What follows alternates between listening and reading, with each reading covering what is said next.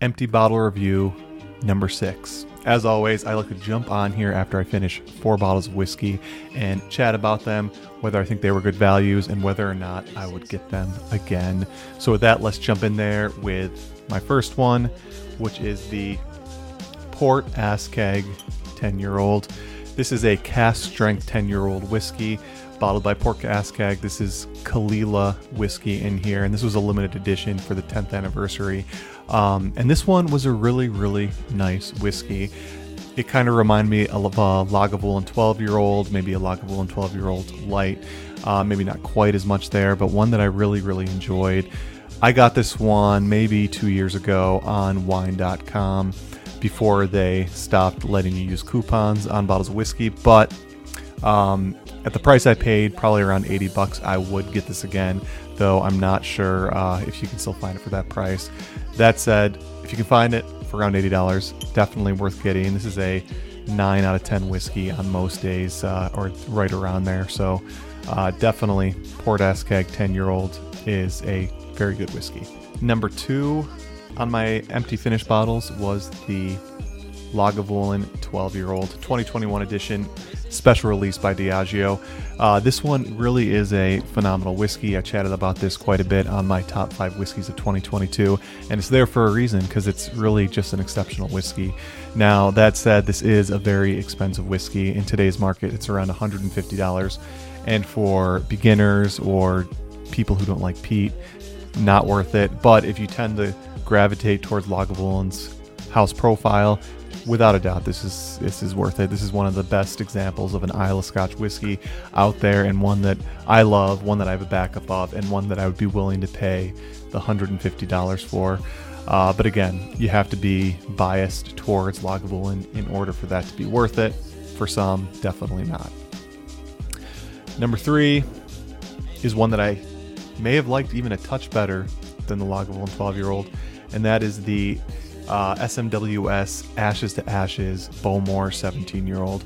Again, cask strength whiskey, matured in second fill bourbon casks, and really just blew me away. It provided a drinking experience I had never had in a whiskey before, and it is intrigued me, or piqued my interest at least, in exploring Bowmore whiskeys more often. I've already actually bought several more Bowmore whiskeys.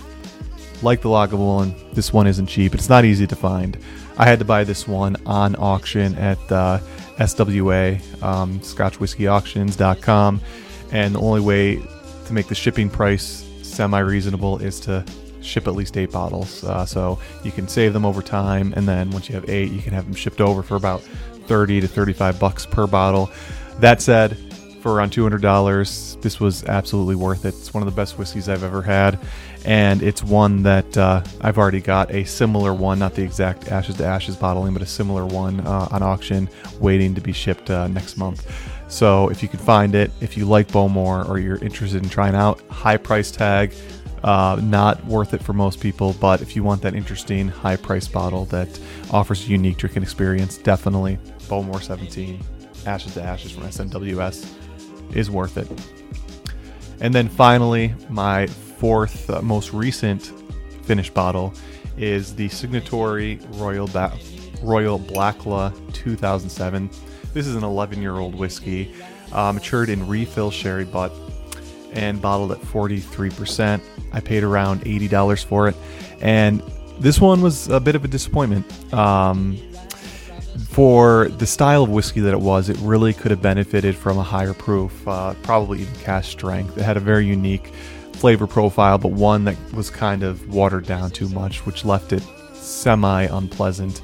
Not to say it was a bad whiskey, but just that extra proof really would have elevated this one to one that was really good. This one was on my shelf for years, open, very slow to finish, and that was because it wasn't quite as good as I was hoping. This one probably ranks towards the bottom 15 or 20 bottles of whiskeys I've ever had. But again, not that that's a terrible whiskey. It's still solid, but definitely not one I would ever replace. So with that, those are my 4 most recent finished bottles. Let me know what you think in the comments below. Subscribe if you're interested in hearing more about my whiskeys, and I will have the next 4 bottles coming up in no time. Have a great day, and I will see you guys soon. Bye.